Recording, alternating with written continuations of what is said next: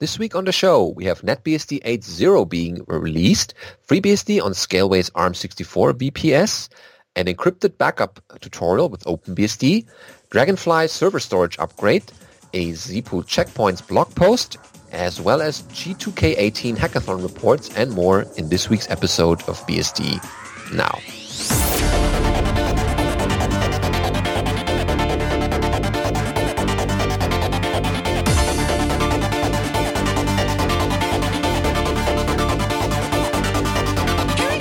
BSD Now, episode 257, Great NetBSD 8, recorded on the 1st of August 2018. Hi, I'm your host, Benedikt Reuschling.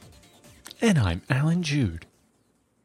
It is hot where we are, but nothing is hotter than this week's episode, of course, of BSD Now. And the headlines start off great with NetBSD version 8.0 being released. So that is nice.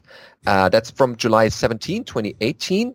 And of course, NetBSD project is pleased to announce NetBSD 8.0, the 16th major release of the NetBSD operating system.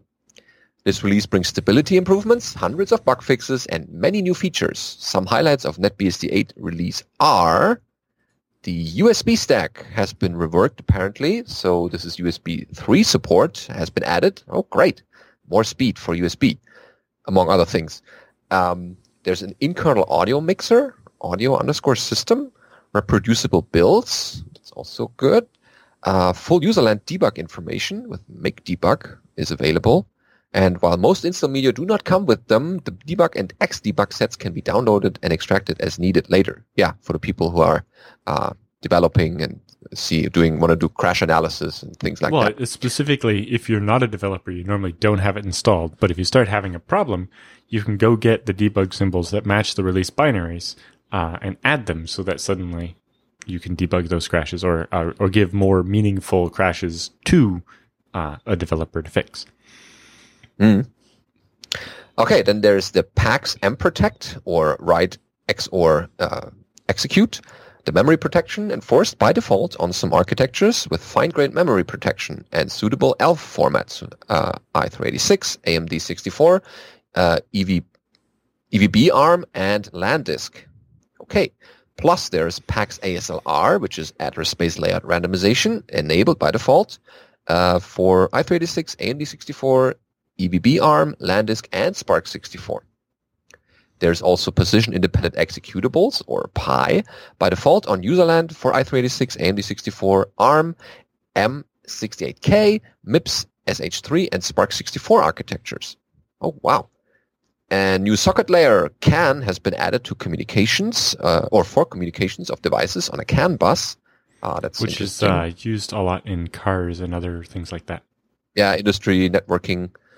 A special pseudo-device interface has been added, IPsec-IF for route-based VPNs as well.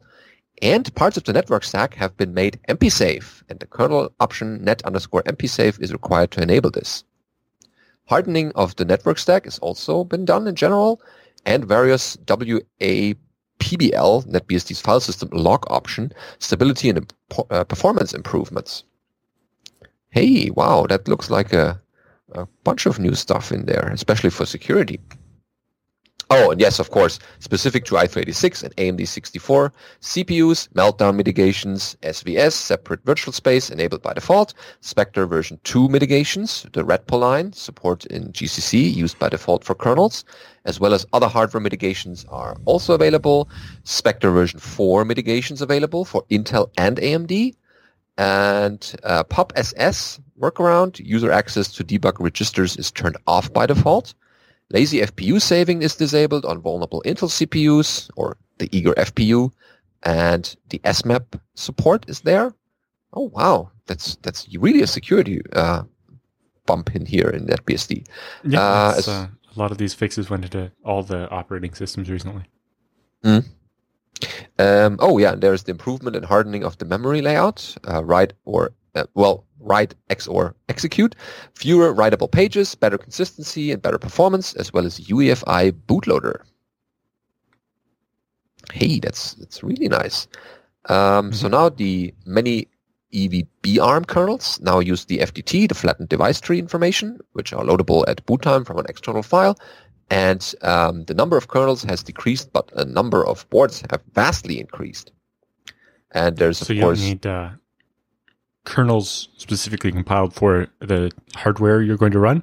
It can know which devices are there from the flattened device tree file.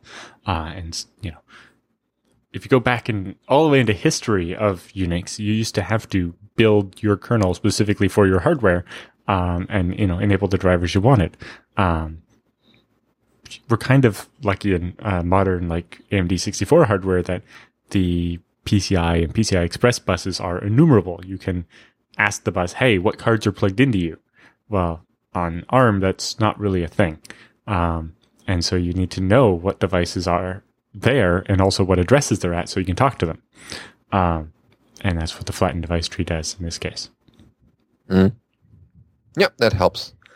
And there are, of course, lots of updates to third-party software, like GCC 5.5 with the support that, as we mentioned, is address sanitizer and undefined behavior sanitizers, GDB 7.12, GNU BinUtils 2.27, Clang LLVM versions 3.81, OpenSSH 7.6, OpenSSL 1.02K, MDocML, ACPI-CA, NTP, Rados versions, DHCPD, and Lua 5.34.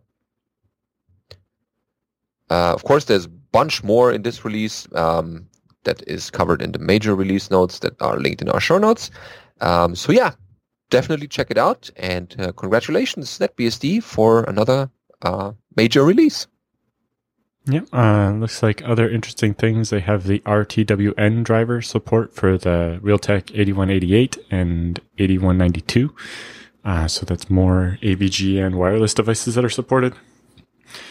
Support for VirtIO SCSI for virtualization, and NVMe device drivers.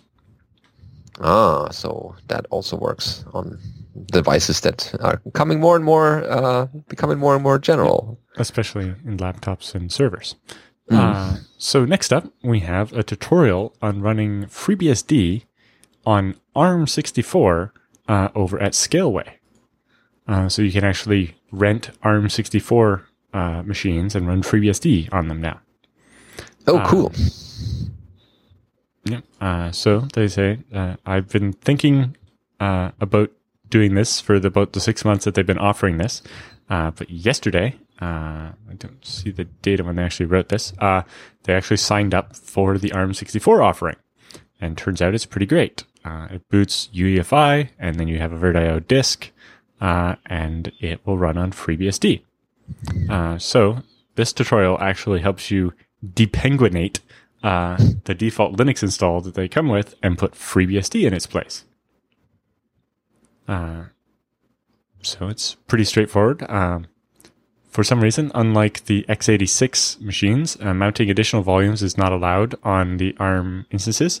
So we'll have to move the running Linux to a RAM disk using PivotRoot, and then we can go about erasing the disk. So they spun up an instance with Ubuntu Zesty on it, SSHDN, installed gdisk, which is kind of like the gpart command on FreeBSD. It's a GPT disk utility. It's like fdisk, but for GPT. They created a tempfs, copied over enough of the operating system to be able to run on it, and then used PivotRoot to basically have the system running out of the temp directory instead of the root directory. And then once that's ready, and you've reconnected to SSH,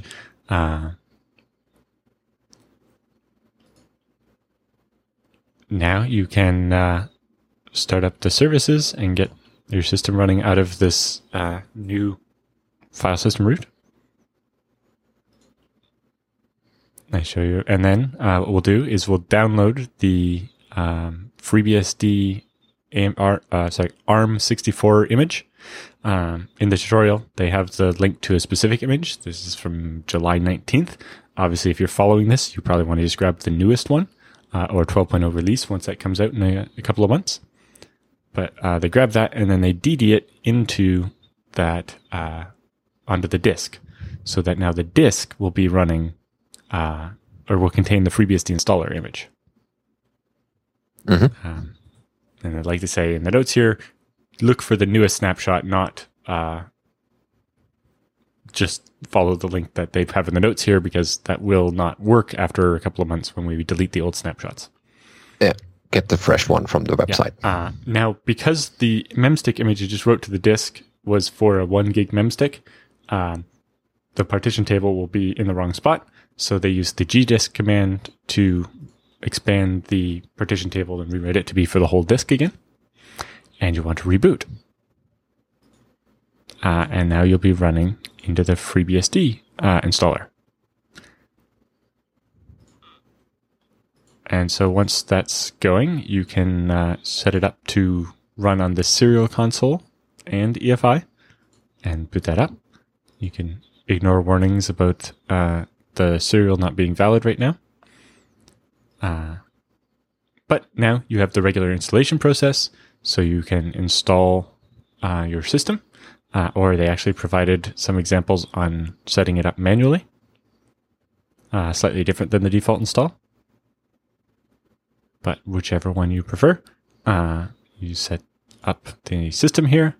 And then in the end, you need to enable ZFS, which they've not actually done correctly here. Oh, really? Yeah. Oh, I see. They loaded the the Open Solaris module, but not the ZFS module. If you just load the ZFS module, it'll pull the other one in as a dependency. Anyway, fix that in our notes. Anyway.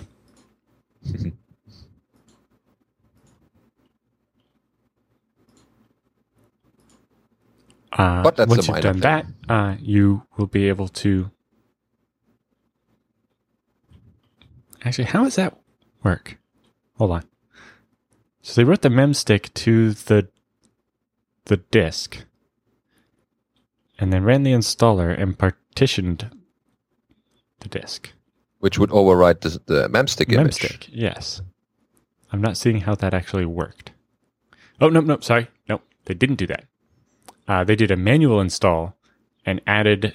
So the memstick was the first gig of the disk, and then the rest was empty. And they created a new ZFS partition there, and they're installing to the rest of the disk. Okay, right. They left some space. You can reuse that 1 gig at the front for swap or something. Okay, yes, so that'll work fine. Then they package install curl to get more stuff downloaded, or why is it?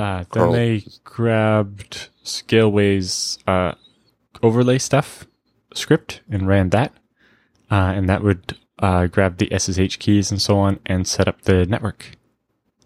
Yes, yeah. Authorized keys. It does this so that you will use the Cloud Init type stuff to get the right address on the VM and so on. Okay, yeah, here it is. Yep, and they get that going. And they say, keep in mind that current snapshots have the debugging kernel by default, which will be about 20-ish% slower. So if you really need high performance, you should recompile with the generic -no debug kernel. And although you can disable some of the heaviest weight problems by setting the malloc.conf to not spend as much time looking for memory errors. Yeah, that gives you a bunch of performance settings, which is only in the snapshot images, not in the release versions.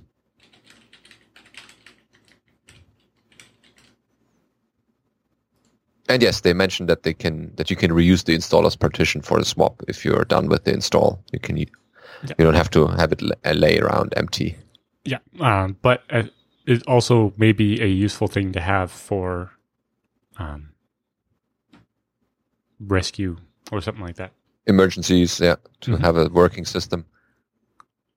But they set this up with boot environments, so they probably won't need that.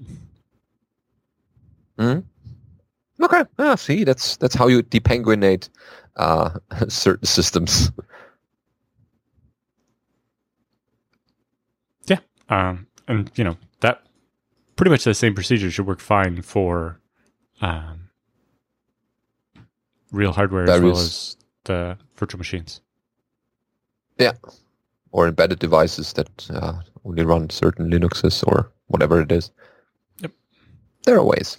Okay. So, if you would like to run on regular x86 virtual machines, check out DigitalOcean. Head over to digitalocean.com and take a look. If you use the coupon code FreeBSD now, they'll give you a $10 credit in your account. But if you're really smart, you'll take this secret URL, do.co/bsdnow, and they'll give you a $100 credit for 60 days to try out DigitalOcean and, experience the greatness. Yeah, for example, they switched their, so if you have an account there, they have now built it into a more feature-like or project-like control panel. So you can group your VMs together and based on the purpose that they have. So they redesigned basically the management control panel to be a little bit more, easy to understand or grouping together. So I was achieving the same thing by having a couple of separate teams, mostly consisting of the same people. Yeah. But I imagine that led them to discovering that sometimes one team will be working on 3 projects. And so now inside teams, you can break things down into projects and group your different VMs together. And it makes it easier to decide, all right, we're done with that project. We can get rid of those VMs or, we know that this is how much we spent on that project or whatever. Yeah, and projects can also contain, among droplets, load balancers, domains, floating IPs, and spaces. So that's nicely grouped together so you can see what belongs to your individual project. Yeah, and at $15 a month for 2 gigs of RAM and 2 virtual CPUs and 60 gigs of SSD back storage and 3 terabytes of internet transfer is pretty hard to go wrong. You could decide that you want more RAM or more CPUs and do that, or you could get an even cheaper instance if you only need 1 gig of RAM and 1 CPU. Yeah, and with that internet transfer rate, you can think about, I could run a bunch of services on that machine with all that traffic going on and not paying extra for that 1 terabyte. That's already something. Yeah, you'd have to be doing quite a bit to use up 3 terabytes of internet traffic in a month. Yeah, that's coming from someone who knows about internet streaming and all kinds of data pushing around in the internets. And you can also use their one-click applications in case you don't want to mess around with setting up a Discourse server or GitLab. They have one-click applications, so it will be deployed into your little droplets, and you can just run with that and don't have to hassle around with configuring it. Yep. So next up, we have a story about setting up encrypted backups with OpenBSD. Yeah, especially using OpenBSD base tools, so you don't have to install any additional software from ports and packages. It's all built into the operating system. So this is over at dataswamp.org. Nice domain. So it goes like this. Today's topic is encrypted backups using only OpenBSD base tools. I'm planning to write a bigger article later about backups, but it's a wide topic with a lot of software to cover and a lot of explanations about the different use cases, needs, issues, and solutions. Here they will stick to explaining how they make reliable backups for an OpenBSD system, their laptop. So what they need is the dump command, like the dump command that you know and hopefully use or have been using. And it's a utility to make a backup for a file system. It can only make a backup of one file system at a time. And on the laptop, it only took a backup of their home partition. So the solution is suitable for them while it is still being easy enough. Dump can do incremental backups. So you don't have to dump the whole thing all over again. You only get the deltas. It means that it will only save what changed since the last backup of the lower level. And if you do not understand this, please refer to the dump man page where there's an explanation in there. And what is very interesting with dump is that it honors no dump flag, which is an extended attribute of a fast file system. One can use the command change flags no dump /home/ your username /downloads, for example, to tell the dumps that it should not save that folder under some circumstances. And by default, dump will not save those files except for a level 0 backup, which backups the whole partition. The important features of this backup solution are they save files with attributes, permissions, and flags. It can recreate a partition from a dump, restore files interactively from a list or from its inode number, which is useful when you have files in lost and found, and one dump, one file. So the process they're using is to make a huge dump of level 0 and keep it on a remote server. Then, once a week, they make a level 1 backup, which will contain everything changed since that last dump of level 0, and everything they do at level 2 backup of their files, which includes or contains latest files and the files changing a lot, which are often the most interesting ones. And level 1 backup is important because it will offload a lot of changes for the level 2 backup. So there's a nice layered backup strategy. So they explain it like this. Let's say my full backup is 60 gigabytes, full of pictures, source files, GUI applications, data files, etc. Level 1 backup will contain every new picture, new projects, new everything things. Usually it's only 100 megabytes to 1 gigabyte. And as they don't add new pictures every day or use new software every day, the level 2 will take care of most little changes in their data, like source code edited, works on files, and such. The level 2 backup is really small. They try to keep it under 50 megabytes so they can easily send it to the remote server every day. Now, you could add one more dump level up to level 9, but keep in mind that those are incremental. In their case, it needs to restore all the partitions. It will need to use level 0, 1, and 2 to get to the latest backup state. And if you want to restore a file deleted a few days ago, you need to remember in which level its latest version is. So history note, dump was designed to be used with magnetic tapes because that's where it was used and developed for, way back when. And if you want to know more about the backup strategies and the actual commands that you need to run, check out the article linked in the show notes. There you can just, there's also encryption with OpenSSL, so that will also add to your backups a little bit more security, and no one else can decrypt them. Yeah, so they show using dump and then piping that into gzip and then piping that into OpenSSL for encryption. But then they show that using xzip, they can use the multi-threaded compression mode to use more of their cores to do the compression, and that will save quite a bit of time. Sadly, there's no mode like that for the encryption in this case. You can get a multi-threaded version of gzip called PIGZ, but xzip will give you even better compression and has the threading support built in. Also, Z standard doesn't compress quite as much as xzip, but can compress faster. And it has, what's interesting is Z standard has an adaptive mode where you give a range of compression levels. It supports 19 compression levels, so that's quite a few. That's a bunch. But it can change the compression level up and down based on how fast the other end of the pipe is reading it. So ooh, cool. If you're, say, sending it to a remote server, you want to compress as much as you can, but you don't want to be compressing so much that it's slower than the internet, because then it's actually going to take longer to back up than if you didn't compress it quite as much. So it looks at how much data is waiting to go out to the internet, and if that level starts to get low, it will compress a bit less so that it'll go faster and you'll keep up with the pipe. But if you're piling up all this data waiting for the network because the internet connection isn't very fast, you'll save time by spending more time compressing, lowering the rate you're writing data out, but making the amount of data you're writing smaller.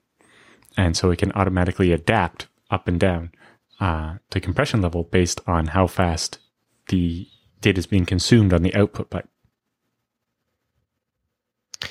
And it supports threading. Among other cool things, yeah.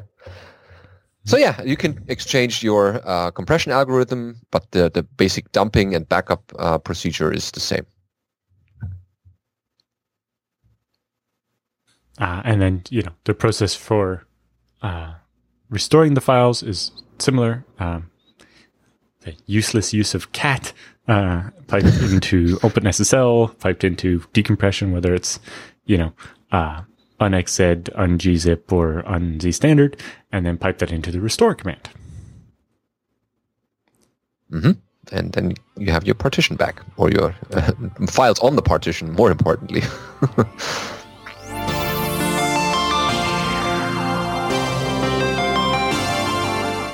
So, time for the news roundup this week. We have a status of Dragonfly server storage upgrades. So this is from Matt Dillon, of course, of Dragonfly BSD. And that goes, last month we did some storage upgrades, particularly of internet-facing machines for packages and the OS distribution. Yesterday we did a number of additional upgrades described below. All using funds generously donated by everyone. So yeah, that wouldn't be possible if people haven't donated. So thanks for that. And so the main repository server received a 2 terabyte SSD to replace the HDDs that it was using before. And this will improve access to a number of things, maintained by the server, including the mail archives, and gives the main repo server more breathing room for repository expansion. Space was as a premium before. Now there's plenty. Oh, great. More space for big commits and changes. Monster, the quad-socket Opteron, which we currently use as the database builder and repository that we export to our public Grok service, which is grok.dragonflybsd.org. It received a 512 gig SSD to add swap space for swap cache to help cache the Grok metadata, and it now has 600 gigabytes of swap space configured. With over the next few weeks, we will also be changing the Grok updates to ping pong between the 2 4 terabyte data drives it received in the last upgrade, so we can do concurrent updates and web access without them tripping over each other performance-wise. Right, so it'll serve off 1 4 terabyte drive while updating the other one with newer data, and once that process is done, they'll flip the website to serving off that one and start rebuilding the other one. Mm-hmm. So the main developer box, Leave, received a 2 terabyte SSD, and we are currently in the midst of migrating all the developer accounts in /home and /build from its old HDDs to its new SSD. This machine serves developer repos, developer web stuff, our homepage and wiki, and other things, so those will become snappier as well. Hard drives are becoming real dinosaurs. We will have a few left from the old days, but in terms of active use, the only HDDs we feel are really needed to keep now are the ones we use for backups and Grok data, owing to the amounts of storage needed for those functions. So 5 years ago, when we received the Blade server that now sits in the Colo, we had a small 256 gig SSD for root on every blade, and everything else used HDDs. To make things operate smoothly, most of the 256 gigs root SSD was assigned to swap cache with 200 gigabytes of it, in fact, in most cases. Even just 2 years ago, replacing all those hard drives with SSDs, even just the ones being used to actively serve data and support developers, would have been cost prohibitive. But today it isn't, and the only HDDs we really need anywhere are the backups for certain very large bulk of bits of bulk data, like the Grok source repository and the index. The ways things are going, even the backup drives will probably become SSDs over the next 2 years. Yeah, that's logical progression. I suppose, but I'm still buying 12 terabyte hard drives. Just in case. And at prices where I'm never going to get a 12 terabyte SSD for that price. So we'll see how things go. Yeah, or NVMEs will become more mainstream. Yeah, but again, that's really just a faster way of connecting an SSD. Unlocks more of the performance, but doesn't generally change how much the SSD costs. Yeah. So again, if you want to support this effort and other efforts, then donate to Dragonfly BSD, and they will put it to good use. This week's episode of BSD Now is brought to you by IX Systems. Head over to ixsystems.com/BSD Now and check out their new ebook, Open Source Storage is Disrupting the Enterprise Market. Yeah, we've been talking about why you really want to use open source based storage solutions because they don't lock you in and they provide better price and performance than you're going to get from an enterprise solution. Yes, you can get your data in and out again with open source tools, and these are powered by IX Systems. They will provide you from the smallest servers, the FreeNAS Mini and the Mini XL, which are already can pack 8 not CPUs, 8 disks, up to a full rack of storage if you require that, up to custom built solutions for education, finance, big data, or other industries. And IX Systems has built thousands of these systems, and they custom tested. So I actually helped out with one the other week that was something like 700 terabytes. Ooh. It was the production storage for a TV show under development. And so it had all the raw video, and they were having some trouble, and, they got it sorted right out. But luckily, very nice IX hardware made it very easy to get their 700 terabytes of storage set up.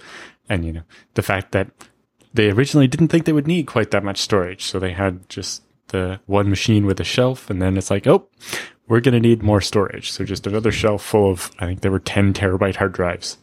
And then look, now we got lots more space. Yeah, and especially all these big storage appliances are powered by ZFS, which IX Systems also helps in supporting and reporting feedback on how that works, and also employs some developers, which also push back updates to the FreeBSD head repository. And so there's a nice way of contributing back source code and knowledge about these storage systems. Yep. And IX was also at OSCON, the open source conference from O'Reilly. And cool. Nice picture here of the FreeBSD Foundation booth, actually. FreeBSD here we booth go. At OSCON. And they said, I know those folks. Heels of FreeBSD's 25th anniversary, the O'Reilly Open Source Conference was back in Portland this year for its 20th anniversary. And the Open Source Initiative also used the opportunity to celebrate the 20th anniversary of their founding. So, in addition to some Portland locals, FreeBSD co-founder Rod Grimes, Adam Stroll of A-Team Systems, and some other people joined Deb Goodkin and Ed Mast from the FreeBSD Foundation to stand at the FreeBSD table and answer people's questions. Which I guess they get a lot of, because a lot of people go to OSCON. Mm-hmm. Continuing tradition started back in 2009, the Community Leadership Summit Unconference, hosted by John O'Bacon, took place on the weekend before OSCON. Similar to BSDCan, it had a perfect amount of overlap to allow for badge pickup and lots of reunions. They showed what was going on there. Some nice pictures of the main conference. Mm-hmm. So for the main conference, Michael Dexter spent quite a bit of time in the expo hall talking to people.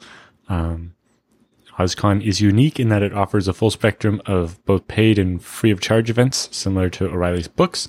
I asked how a Dead Tree publisher stays competitive in the digital era, and it turns out that in addition to events, they have made huge inroads into companies, organizations, and governments with group access to their online learning materials and so on.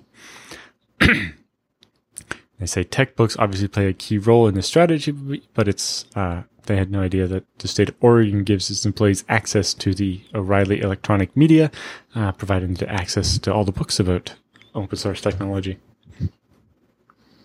Yes, and also IX Systems is the main sponsor and organizer for MeetBSD later this year, which you should try to be at, because it's awesome. And that's also a way of IX Systems contributing back to the community. Yep. So MeetBSD will be October 19th and 20th in Santa Clara at the Intel campus. If you're around then, you should definitely come by.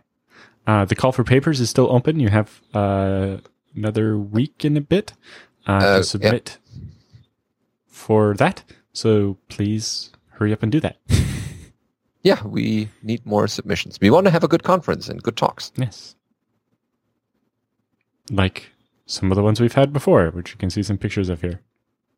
Oh yeah. Oh, the memories. Although I haven't been to all of them, but I know the people. I went to my first one in 2012. I was at EuroBSDCon, my first EuroBSDCon actually, in Poland in 2012. And John Hickson was like, hey, yeah, you should totally come to Meet BSD. I'm like, it's like 10 days after I get home from my first trip to Europe, and you want me to fly to the States too? And I'm like, I don't know. EuroBSDCon was a lot of fun, so sure, let's do it. And I did it, and it was great. Yeah, see? And I've been back every time since. Yeah. So, speaking of IX systems in ZFS, we have another ZFS post. Our friend Mariusz Zaborski from Poland has a post about zpool checkpoints. On his blog, yep. Back in March, FreeBSD landed a very interesting feature called zpool checkpoints. Before we jump straight into the topic, let's take a step back and look at another ZFS feature called snapshots. Snapshots allow us to create an image of our single file system. This gives us the option to modify data on the dataset without fear of losing the original data. So a snapshot basically allows you to freeze a file system as exactly how it was at the second you took the snapshot and keep that. And then if you make any changes, because ZFS is copy on write, it always writes the data to a new place. But if you have a snapshot, it just means it doesn't return the old version of the data to the free space pool for it to be overwritten later. So it allows you to keep both versions, but without wasting any space. Any blocks that are the same aren't modified, and so you don't end up paying the cost of 2 whole copies of everything. You only have space used by the blocks you've actually changed. And that's significant.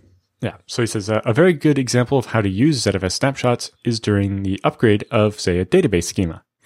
Let us consider a situation where we have a few scripts which change the schema of our database as part of an upgrade. Sometimes we're unable to upgrade everything in one transaction. For example, when we attempt to alter a table and then update the contents of it in a single transaction. If our database is on a dataset, we could snapshot it, and if something goes wrong and it doesn't complete, then we just roll back and everything's back like it was. The problem with snapshots is that it works only on a single dataset. Although you can take a recursive snapshot to snapshot a series of datasets all at the same time. It's not quite the same. If we add some datasets, like if we make new datasets, we wouldn't be able to undo that. The same with changing the attributes of a dataset, right? If we change the compression type or some of the other settings of a dataset, that's not covered by a snapshot. So that doesn't get undone when you roll back. Mm-hmm. And, same thing if we rename or move a dataset. Again, that's not changing the contents of the dataset. You're actually changing the content of the pool at the higher level. And so there's no way to undo that with a snapshot. So he says another interesting problem involves upgrading the whole operating system. When we upgrade the system with a new ZFS version, what if we start upgrading our dataset and the kernel begins to crash? He says, if you use FreeBSD, I doubt this will ever happen, but still. If we roll back to an older kernel, there's a chance the dataset will not work because it's been rewritten with the new way of doing things. So a zpool checkpoint is a solution to all of these problems. Instead of taking a snapshot of a single dataset or a series of snapshots of single datasets, you can now take a snapshot of the whole pool. Basically, what a checkpoint does is saves the Uber block, the very, very top of the tree of blocks that makes up ZFS. It saves that to a special place. And it suspends all freeing operations. So while a checkpoint exists, it will never free any data in the pool. So this means that while you make changes and write stuff to new places on disk, the old Uber block that only references all the old versions of everything is still saved. Normally, the Uber blocks, there's a ring of them, and you overwrite the oldest one each time you write a new transaction, and just do that in a loop. And then when you import the pool, it finds the newest one, checks the checksum. If the checksum doesn't work, it knows that transaction didn't finish, so it rolls back one and imports the pool. This allows you to roll back much further than that. And because we didn't allow any data to be freed, none of the data could have been overwritten. And so we can basically bring that pool back to exactly how it was before we made these changes. So that means you can undo a ZFS destroy, you can undo a rename, you can undo changing properties, any of the things that a snapshot doesn't help you with. Oh yeah, that's a significant way of even more having ZFS preserve its state in case you need it. So, you're rolling back not just the data, but all the metadata and everything about the pool. Even device removals or adding new devices can be undone by this checkpoint. So some operations are not allowed while a checkpoint exists because it won't be possible to handle that. Yeah. So if we rewind to the checkpoint, all of our ZFS properties will be rolled back, the upgrade will be rolled back, and even any creation or deletion of snapshots will be rolled back. So the way this ends up working is you can only have one checkpoint at a time. And while you keep it around, even when you delete stuff, you're never freeing up space because you're keeping the deleted data to allow you to roll back to this checkpoint. So they're not meant for you to keep around long term, but they work really well for, say, upgrading appliances, where you're going to, say, rename some data sets, delete some data sets, create some new ones, change some properties, and maybe even run zpool upgrade and change the list of features that is supported by ZFS. If anything of that goes wrong, rather than have to have a shell script or something, try to figure out what was done and undo it and what parts didn't happen yet, you just export the pool and import with the rewind to checkpoint, and the pool's back how it was. Yeah, that's how you do firmware upgrades in these kind of appliances. When you do rewind to checkpoint, it basically, all the newly written data is now not marked as allocated anymore in its free space. So as soon as you do the rewind to checkpoint, you've erased everything that's been changed since you created the checkpoint, just like when you do a rollback. So there is a read-only option. So you can do zpool import rewind to checkpoint with read-only equals on, and it will let you look at the system in that state, but not change anything. And it won't actually erase the newer data yet. Or you can decide to zpool checkpoint discard and throw away that old Uber block, and then you can mark all of the overwritten data as free space again. Yeah, a lot of new possibilities. So with this powerful feature, you need to remember a couple of side effects. Scrub will work only on data that isn't in the checkpoint.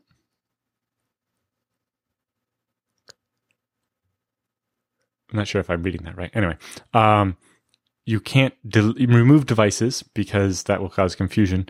You can only, but you can undo adding devices. You can't split a mirror during it because that's creating devices, and you can't use the regrid command to change the grid of the pool. And you also cannot create a new checkpoint while one of the disks is offline or been removed, because you won't be able to make the copy of the Uber block on that device. That's a safety feature, yeah.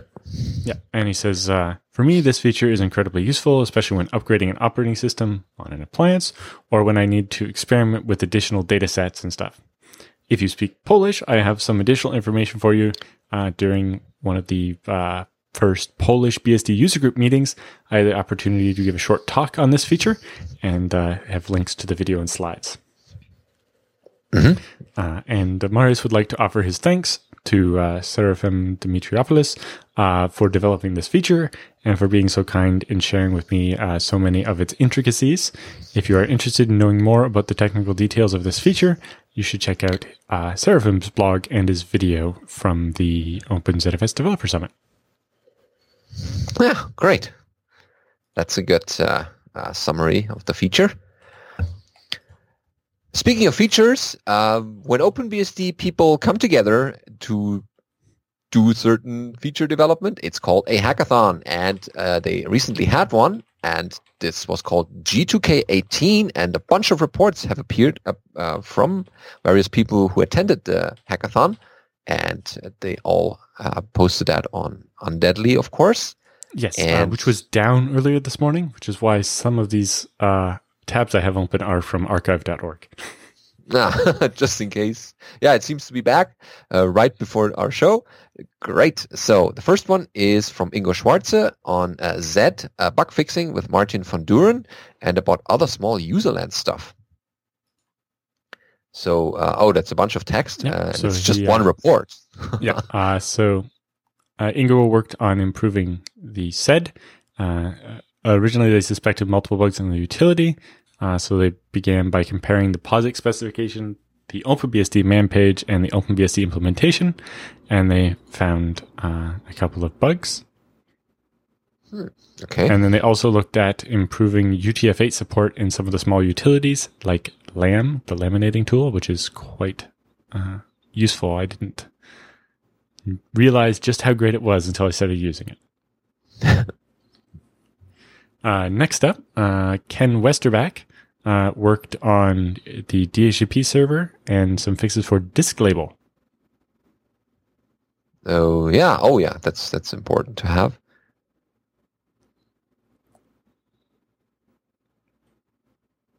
So that's interesting. And then Mark Espy worked on ports and packages stuff, including updating the package list, fixed an infamous cups bug, and adding tags to the ports tree.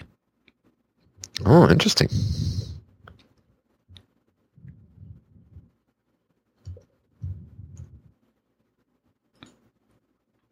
And then Antoine Jacotot was working on porting. It didn't say porting what. Oops. Updated libr SVG to the latest stable version. General porting. So actually in the ports tree. So they were playing with a bunch of interesting bits there. Yeah, a lot of details. Then Mathieu Herb worked on font caches and the XenoDM. Is OpenBSD going to have its own desktop manager? See? Or is it Zen ODM? No, I'm pretty sure it's Xeno, as in Xenokara. Right. Right, okay. Makes sense. Yeah. Okay, so OpenBSD on the desktop. That's a stripped down X display manager. Mm-hmm. So there were bug fixes there.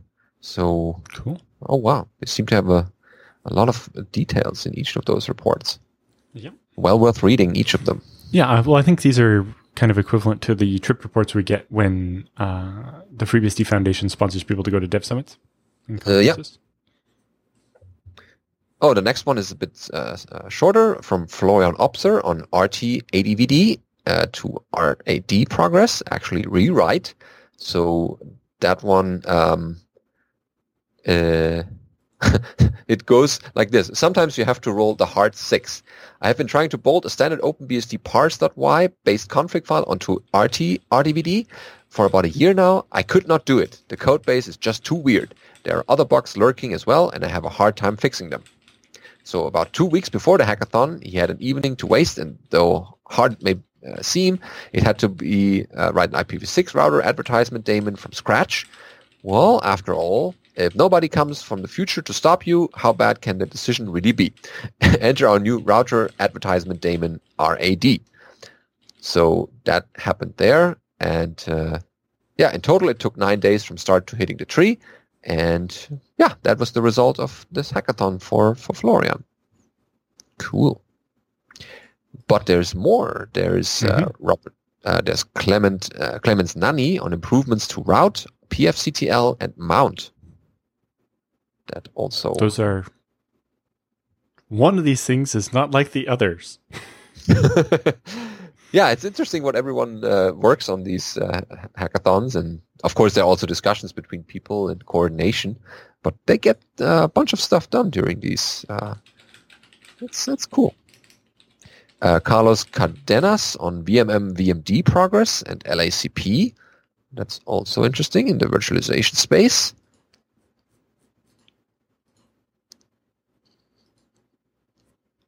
Oh, wow. Yeah. Cool. And last but not least, second to last is Claudio Jaeger on OpenBGPD developments for people running those services. They probably need a good BGPD, which is already good in OpenBSD, but it can be made even better. So that's been worked on. And really now last but not least, we have the picture here from Slovenia.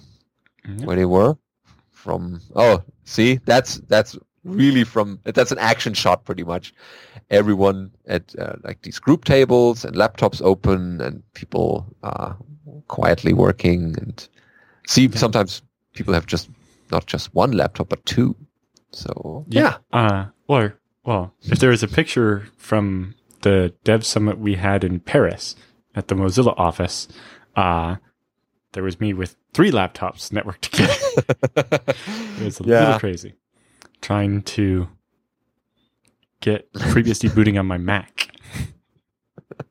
Yeah, just because you can not only just take 1 laptop, but 2, or sometimes 3.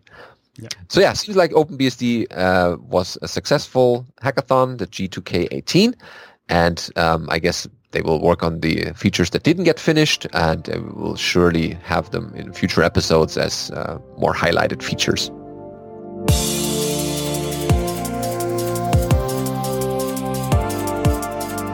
Time for Beastie Bits this week with something blocked on Package Source Con 2018. Yep, it's been happening again. There was a Package Source Con, and for this year's Package Source Con, the baton was passed to Pierre Proncheri and Thomas Merkel, located in Berlin. Oh, cool. It wasn't clear whether it would be, or they would be able to attend, which is our friend Sevan here, blogging about this year until the very last minute. He was able to book plane tickets and accommodation a couple of days before. And with the day before he flew out, he was really hectic and it did not get any sleep. Left home early in the morning and to get there to have Package Source Con, go to the airport, go to the city center, then roam the city a little bit looking for street art. There is a bunch of street art in Berlin. You can see one in the picture here. And of course, the main topic was Package Source Con, which seemed quite packed from the number of people here. Oh, there's more street art coming down. But that's where Package Source Con happened this year. And okay, more street art. I'm distracted by the street art in Berlin, but actually the conference for Package Source was great. He gave a talk about something old, something new, something borrowed, and that was his talk at the conference. There were also a bunch of other things discussed, as well as giving talks about a 4th programming language and experience with it, or different other talks about, package source related topics. Check out the full article that Sevan has wrote on his blog, and maybe we'll have some future reports about Package Source Con. Yeah, apparently they also talked about the J programming language and the K programming language. How many letters in the alphabet are free still? Well, okay. There's more reports from Google Summer of Code 2018, because that's also about to wrap up. And that's also from NetBSD, this one. And the project was configuration files versioning in package source. And you can find that on the NetBSD blog. Yeah, so this is from their GSOC student, and it says packages may install code, both machine executable code and interpretable programs like shell scripts and Perl scripts and so on, documentation and manual pages, source header files, shared libraries, and other resources, but also possibly configuration files. Configuration files are usually the means through which the behavior of a program without a user interface is specified. This covers part of the operating system, network daemons, and other programs in general that don't come with an interactive graphic or textual interface. System-wide configuration for operating system software tends to be kept under /etc, while configuration for software installed by package source ends up in your local base directory under etc. So user pkg etc by default on NetBSD. Software packaged as part of package source provides example configuration files, like under share examples and the name of the package. After a package has been extracted, prepending the prefix or local base to relative file path in the plist, metadata entries such as build info, description, etc., get extracted into the package database. Some shell scripts also get extracted there, like the install and deinstall scripts. Two main frameworks exist in care of installation and deinstallation tasks. The package tasks, which is still experimental, is structured as a library of POSIX-compliant shell scripts implementing the functions we need to install things.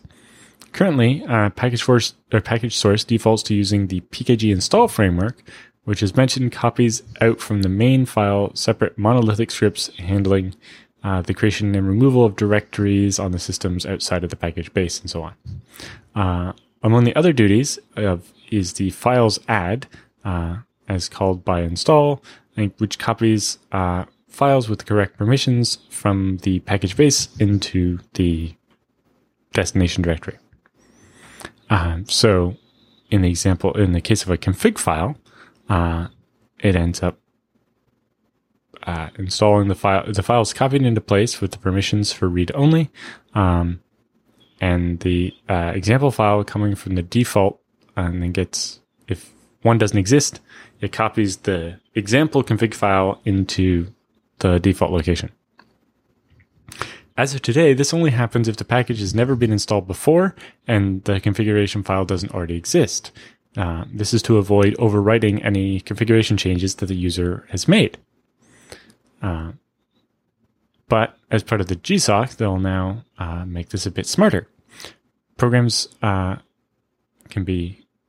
call the script, and in order to avoid breakage, installed configuration is backed up in the VCS, separating user-modified files from files that have been automatically merged in the past in order to allow the administrator to easily restore the last manually edited file in case of a breakage. Branches are deliberately not used since not everyone may wish to get familiar with their version control system at that level. But basically use basic version control stuff on the config file, so you'll be able to deal with merging the config file when you update a package. Okay. Anyway, if you're interested in more detail, you should go check that out. Yep, and I guess we'll see more Google Summer of Code reports as the Summer of Code program comes to an end soon.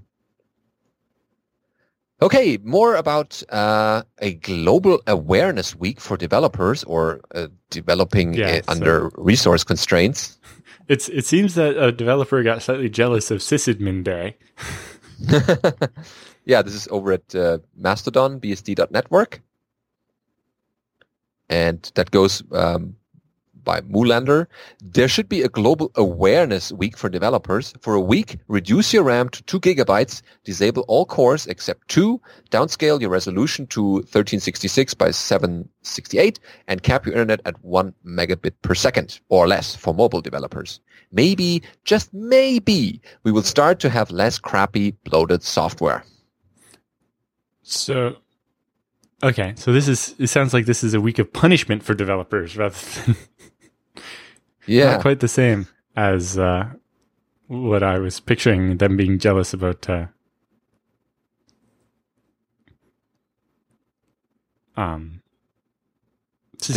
resources. Yeah, but it's true. In general, programs have become less and less mindful about using resources sparingly instead of let's just allocate a bunch of memory. Like, look at your let's say browser usage, how much memory is that taking? So I agree there's a bunch of new features in those programs, but the downside is there's a bunch of memory that you need to provide just to have a basic browser running these days, and other programs as well, like well, Office suites have never been small in the memory footprint, but also resolution-wise and the number of CPU cores they need. It's a problem. And I guess students nowadays learning to program are not being taught to be mindful about resources in computers. So they just use whatever is available and as much as they can. Anyway, the Polish BSD user group has their upcoming meeting on August 9th. They have a secret special guest, so you'll definitely want to go see that one. George Neville Neal will be stopping in Poland on his way to wherever he's off to next. Cool, to Cambridge or not. But he will be giving his dtrace for developers a short version of that as at the Polish user group there. And then there will also be a talk about live streaming the FIFA World Cup finals. Oh, interesting. Yes. Isn't that user group also being streamed live? Yes. The meetings? Okay, so people who I will be on an airplane during that, though. So yeah, you can watch that live, but in case people are interested in what they're talking about, it's available. And another and our friend Savan is organizing the August BSD meetup for London. Will be on Tuesday, August 14th at 6:30 at the Hand and Shears. Oh, that's right before the BSD Cam Developer Summit. Okay. Plenty of activities in the UK that week for the BSDs. But generally great to have that user groups becoming a regular thing, and that people go there, have a way to talk to other fellow BSD users and developers. Great. We also found, or it got posted to us, there's a collection of reasons why ZFS is better, so that people don't have to repeat it all often. Why ZFSisbetter.com, and they asked us to update it a little bit or correct some errors that might be in there, and Alan has been happy to do that. But if you want to not had time to read over the whole thing yet, but but elevator pitch wise, if people have never heard about ZFS, point them to that website and they can get the condensed version about the cool features that ZFS has on that website, as well as supported systems and bunch of. And it's on GitHub, so you can fork it and improve it. Mm-hmm. Yeah, so thanks for that. We have an easy way to point people to that one. And we have something great to tell you, because EuroBSDCon 2018 talks and tutorials have been announced and registration is open now. You can go there, participate, or at least attend, and make use of that. EuroBSDCon will be in Romania, September 20th to 23rd at the Polytechnic University there. You want to register soon. The early bird discount ends on August 24th. After that, you will have to pay extra for being lazy. So register now. Yes, don't miss that. Alan and I will be there among hopefully 200 other people. And they have already published a schedule and the registration, of course. Oh, the tutorials are also there. Okay, great. Yes, tutorials need to be there because you pick them at registration. Oh, yeah, you need to register for that so they can size the rooms, how many people are going to, I don't know, managing BSD systems with Ansible by yours truly, or in parallel, advanced container management with libIOCage, or ports and Poudriere, which is Niklas Seising giving his tutorial about how to do ports and packages for the first time, as well as libTLS tutorial for TLS beginners by Bob Beck, or a full day Marshall Kirk McCusick Introduction to the FreeBSD Open Source Operating System, or Peter Hessler giving you the introduction for BGP for developers and sysadmins. Ooh, I don't have to compete with Kirk. Yeah, that's good. And check out also the talk, schedule and what kind of cool things you can hear there. So it should be a great conference coming up in Europe. Oh, speaking of conferences, another one is happening by the end of the year. MeetBSD 2018. We mentioned it already on the show, but you can't mention it enough. This is in October 19 till the 20th in Santa Clara, California. The call for papers closes on August 13, so hurry up. Actually, it closes on the morning of August 13th, so you mean you have until late at night on the 12th. Yeah. Okay. Yeah. Even shorter. Yeah. So don't wait. Send a paper that you want to present on BSDs. And of course, registration has also been open for a while now. So if you want to just attend, which is also good, go ahead and do that. So we can see you at BSD. Love to get more talks submitted. And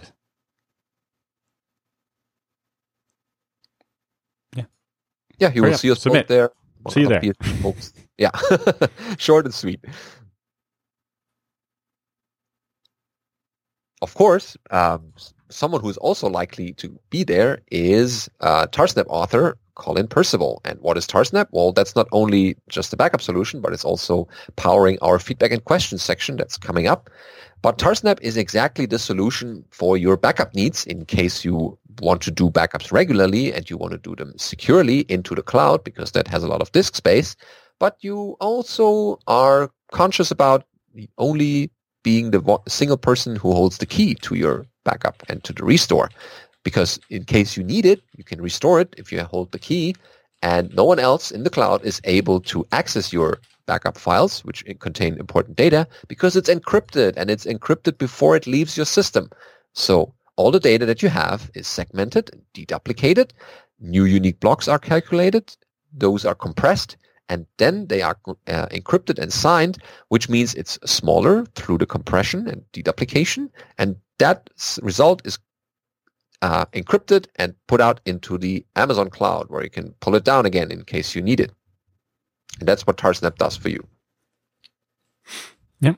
It only takes $5 to get started, so you might as well be backing up securely. Yep. And you can do, it has a bunch of documentation, how to get started on the website, tarsnap.com. And there's a bunch of clients available for various operating systems, so there's no excuse for not using it or not backing up. And well, you know, we repeat time and time again that it's as easy to use as tar. If that's not easy enough for you, there's even a graphical client now. So yeah, so even less excuses for not doing your backups. And don't blame us if you lose files and haven't used Tarsnap before. Yes, in fact, so, yeah. If you lose files after all the times we told you to do backups, you should have to pay us a fine. The $5 for the Tarsnap service. So yeah, check that out and make backups. Okay, time for our feedback and questions section this week, starting with Dale about the L2ARC recommendations there and drive age question. Dale writes, "Hello, Alan and Benedict. I want to add an L2ARC to my server. While doing some research, I found some articles suggesting that I use enterprise-grade SSDs due to their increased write endurance. Are those drives really necessary compared to a consumer SSD?" I'm shaking my head. You're going to get written to a lot. Like, you know, as you're reading stuff off disk, the stuff you're pushing out of the ARC and RAM will get written to the SSD, and maybe it'll get used, maybe it won't, but you'll be constantly overwriting this drive over and over and over again. Eventually, that will kill the SSD. If it's a cheaper SSD, it'll die a lot sooner. Sure. But it's not the only requirement to... Right. You know, if you're not depending on the L2ARC for speed, then I suppose it won't matter that it dies. But at the same time, if you're not depending on the L2ARC for speed, why do you need an L2ARC at all? In the first place, yeah. Okay, so he writes, I have 3 1 terabyte Western Digital red drives with 3 that are mirrors and want to add 4 more, which is part of my second question. So he has 4 1 terabyte Western Digital red drives that are about 6 years old. They're in a Netgear ReadyNAS Pro 4. They have been scrubbed every month with no errors. I want to take the ReadyNAS out of service and move the drives into my FreeBSD server so I can benefit from ZFS instead of proprietary RAID the ReadyNAS uses. So he's been building PC since 1992 and worked in IT hardware service for 8 years. They never replaced drives until they failed or showed signs of failing. What are our or opinions on continuing to use these drives? They're getting awfully old. The chance of them failing very close together is quite high at this point. 6 years, yeah. It can happen anytime. If you're doing you might be lucky. deep mirrors or something, I suppose, but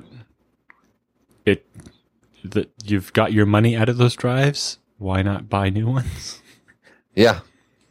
Over time, replace them and the newer ones data will be faster as well. Yep. So don't wait too long.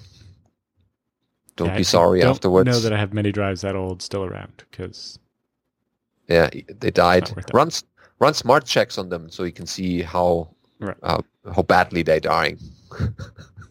Which one is likely to be the first one? But yeah, let's. I hope that answers your question. And up next is Todd with ZFS and S3 questions, or one question. Todd writes, "Love the show, but I recently ran across an interesting idea. What if I could import Z-pools or add datasets directly from Amazon S3? I went hunting around and really did not find much other than it should be possible if you can get standard in and standard out working. I just wanted to know if this is possible. Could you simply Z-pool import a bucket or mount a dataset? It sure would be nice to be able to put or get data or recreate a snapshot directly to and from S3. So you can use ZFS send to turn a dataset into a file that you could store in S3. Although, depending what you're doing, like if you want to actually interactively use it, you would use Amazon EBS rather than S3. But yes, you could store a ZFS send stream into S3, get it back later, and ZFS receive it, I suppose. Yeah, there's no limit. It depends what you're wanting to do. Probably not related to what you want, but what some people, when I hear ZFS and S3, I think of this other thing called Minio, which is a daemon you can run on top of FreeBSD to create an S3-like API to allow people to store files on ZFS. So an app that only knows how to use S3, you point it at a URL that is your FreeBSD machine, and it talks to this app, which writes the data onto ZFS, and you get basically a ZFS-powered S3 clone. And all the MinIO clients that you start on other servers that use the same ID or key, I'm not remembering that. Yeah, you can do they can participate stuff to actually make sure that, each one of those objects you write to S3 is stored on 3 out of the 5 of your ZFS machines or something like that. Yeah, for backup purposes in case one dies. Well, not backups as much as redundancy, but yeah. Or redundancy, to replicate among different machines, yeah.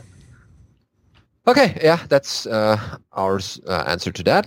And next up is Ephraim with License Poem. Oh, I think we had that one already. So that goes... This isn't one where somebody actually read the poem. I think this is somebody's license that actually is a poem. Oh, okay. So that goes, I'm a bit behind on listening, but this is my first license text. I thought of that uses a poem for its license. So there's a link here. Yeah, it says, this work as is we provide, no warranty express or implied. We've done our best to debug and test, liability for damages denied. Permission is granted hereby to copy, share, and modify. Use it as fit, free or for profit. These rights on this notice rely. Ooh, wow, that's really poetic. Mm-hmm. Okay, thanks for that's a decent version of a BSD MIT-ish license.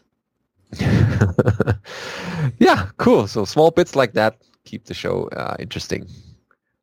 And last but not least is Hendrik with yet another ZFS question. That's a bit longer. Here goes. First of all, thank you for a great show. I'm a long-time listener, but first-time writer. It's actually because of BSD Now that I started to play around with OpenBSD in the first place. Oh, great. After 20 years or so in the Linux world, and now all infrastructure that I manage is almost only driven by BSD. See, Alan, that's what we do with the show. Yep. It's inevitable. The only thing that he has a hard time changing out is his day-to-day Lenovo T431s with Debian. I know that there have been a lot of questions about ZFS already, and there's yet another one coming. I don't really know if this is going to be a question or not, or if it's just a need to confirmation, but I've planned this. It's the right way to do. But here it comes anyway. So he has a small home server running Debian with ZFS on Linux and a lot of KVMs running OpenBSDs and a few Debian servers for doing various tasks. The ZFS pools he has today is a small SSD for our pool, one build out of four old 1 terabyte disks in RAID Z1 that he just has laying around when he first installed ZFS on the server and didn't know anything, and with a Samsung 512 gig SSD for Alto Arc and ZIL. At first, he just used it for playing around and learning ZFS, since he had used LVM on everything for the past 10 or more years, but now finds himself in love with ZFS and would never, with the technology of today, change back. So since his confidence of both his skills regarding ZFS, with a big thanks to Michael W. Lucas and his books on the internet, and Alan as co-author on one of these books, or two of them actually, and in ZFS in general only have grown, he can now see that the server has nothing to do on the old LVM partitions and all data is on ZFS. So he plans to change away from the RAID Z1 to a mirror of two 12 terabyte disks. But what is the best way to do this, preferably without any or at least very little downtime to the KVM? So he has outlined his way of doing it. So first, create a new mirror of the two 12 terabyte disks and create a pool on it. Take a snapshot of the old pool, send and receive a snapshot. He specifically mentioned setting dedupe. You probably don't want to set dedupe. You almost never, ever want to set dedupe. Compression, though, you do want to turn that on in the beginning. Mm-hmm. Right. Yeah, be careful with dedupe. So the third step is send and receive the snapshot to the new pool. So you can just take a snapshot of the container, or do I have to take one of the each subpool and send and receive separately? So I'm guessing by subpool he means dataset. So if you do ZFS snapshot-R for recursive, pool at snapshot name, that snapshot name will exist on every dataset under where you take the snapshot. So then you can ZFS send that to the new pool.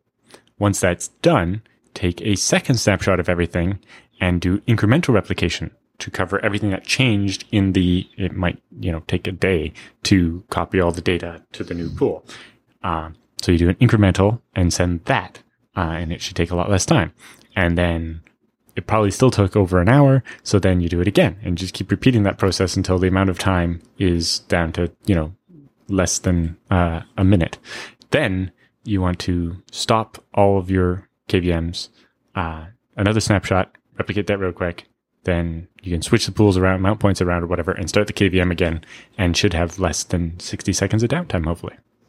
Yeah, and have consistent backups. Because previously the KVMs were still running, but after you switched them off, they stored all the data on the snapshots, on the data sets, and then you have the second replication going on with the actual data being consistent for the KVMs. He also mentions adding a small SSD for ZIL.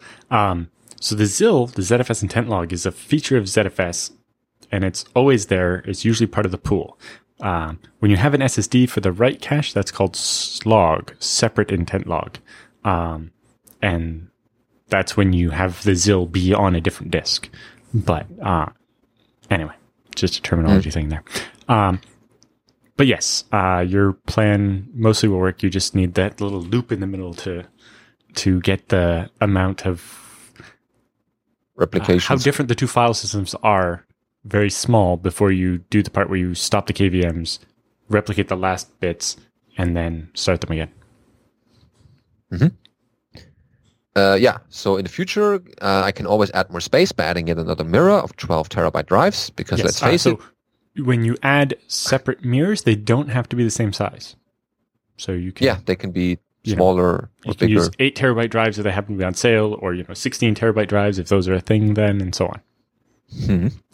Yeah, that's cool with ZFS. Next project, he writes, is getting a FreeBSD with bhyve to run the guest and a couple of storage servers running GlusterFS on top of ZFS for better redundancy and speed, which is already tested on his KVM. But that might be a mail for another time and a project for another day. Yeah. Do that and send us a report or a little blog post maybe if you have succeeded in that, or if you have a different question, then send us in a future episode. Yeah, so if you just do ZFS snapshot-R container at snapshot name, it will automatically create container/VM at snapshot name and container-VM/guest/media at snapshot or whatever. And you'll be able to just do replication across all of those. Yeah, that's how ZFS does it. Easy and incrementally helps you save a lot of time transferring files after the initial one, of course. Yeah, the initial one might take a while, and that's why you would do the initial one, let that happen. Well, the KVMs don't even have to pause for this. They can just keep going. And then once that's done, you could do another incremental. And then just keep doing that until the amount of time it's taking to transfer it is down to as small as it's going to get. Then you can do stop the KVMs, snapshot, last replication, rename the mount points or whatever to get your new pool in the right place, and then start the KVMs back up. And ideally, you'd have downtime of less than 60 seconds. Mm-hmm. Isn't that cool? Yeah. Try doing that with LVM. Yeah, good luck with that. So that pretty much wraps up our frequent question section as well as the whole episode. In any episode, we ask you to send us questions, comments, show ideas, topics, or stories that you found on the internet about the BSDs, and send that to feedback@bsdnow.tv so we have content for future episodes. Yes. You should probably do your contest thing again, though. Oh, right. Isn't that... Give people a bit more time because... The thing? Yeah. So we've only got 4 entries so far. Yeah. So we have this little Power Bagel, which is a mobile power adapter for various countries that can serve up to 4 different devices. You can see it here, that they don't block each other. The point of this is that you're the guy at the conference, like EuroBSDCon, who can spare an outlet for a new friend. Yep. And this is a friend-making device. Exactly. And this little goodie is easy to get. Just look at the 4 December episodes that we did in 2017. And there should be a couple of letters here in my bookcase on each of those 4 episodes. Send us those letters or the words that they form. In order, of course. Send that also to feedback@bsdnow.tv, and then we'll draw the lucky winner live on the show. That's next week on the 8th, I think, if I'm not mistaken. And then we will contact you and send you this little goodie thing. We only have one, unfortunately, but even with that, it's a nice way of saying thank you to our trusty readers and listeners over the years that have been keeping with us over these 256 episodes that we did already, plus this one. So yeah, thanks again for watching. Remember, register for EuroBSDCon and submit a paper for MeetBSD. Yeah. Be early, don't be late, and see you there at the conference or in the next episode, whichever comes first.